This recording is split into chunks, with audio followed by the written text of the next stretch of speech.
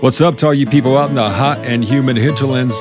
It's Rock, and I'm here with my co-host Max, and we're going to drop a nice dollop of folklore on all you fine folks with a quick yet robust 5 minutes of folklore. Robust, huh? Mm-hmm. I like that. I always think of coffee when I hear the word robust. Nice segue, Max. As all you know, Max and I do our show out of a love for folklore, and many of you have asked how you can give back. How about buying us a nice cup of coffee? We do love us some coffee, Rock. Especially, Max, with some nice Irish whiskey thrown in. Hey, whatever gets you going in the morning. Thanks for not judging me. So, how can our lovely listeners buy us a cup of coffee? It's super simple, Rock. Our awesome listeners can always just simply go to buymeacoffee.com and search hashtag Nightmares Podcast. It's super easy to keep us caffeinated and help ensure that Nightmares and Daydreams keeps on going. Thanks in advance, y'all. Yep, a big thank you. Know that your donations will go a long way in helping the show. Now, back to business. Back to business. What dollop of folklore are we dropping this week, Rock, on 5 minutes of folklore? This week, Max, we're going to talk about Gremlins.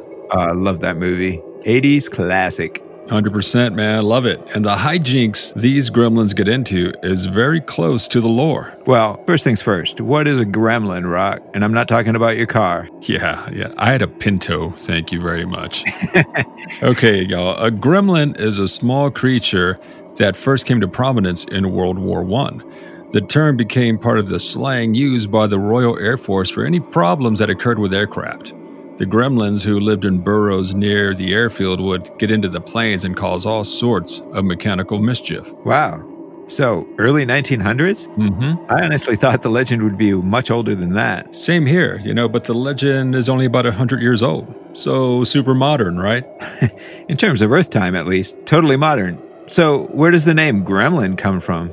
Well, there are several explanations given, but the one I like best is that gremlin is a mix of Grimm's from Grimm's fairy tales and Fremlin's beer. Nice. That was the only beer available to the airmen because it was one of the few bottled beer companies in England during the war. Fremlin's beer, huh? Mm-hmm. Leave it to you to involve beer in an origin story. I'm just laying down the facts, Max. So, I've answered the what question. Now you answer the where question. Where can one find us some gremlins?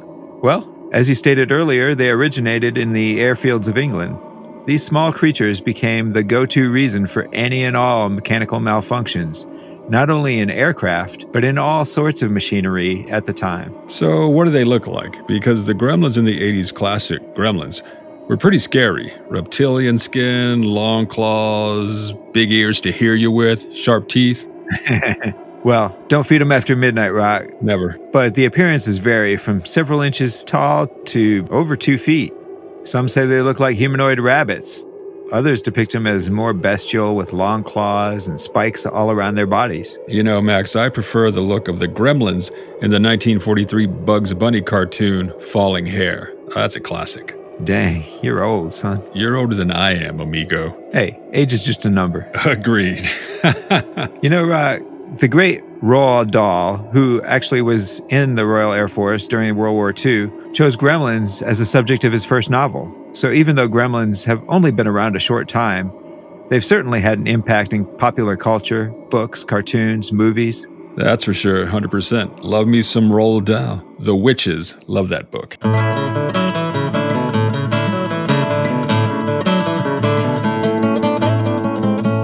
And with that, guys and gals, I think we are done. We hope you enjoyed this episode of 5 Minutes of Folklore. Make sure to let us know if you'd like to hear more about gremlins or any of the subjects of our 5 Minutes of Folklore. Mm-hmm. We get enough positive votes, we'll crack the books proper and do an entire pod on the little buggers. The intro and outro music is Avenida Concha Espina by Esteban. Find and follow him at estebanmusic.com.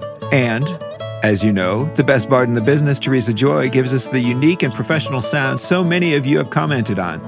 Find and follow her at Viobrite, that's at VIOBRITE on Facebook and Instagram.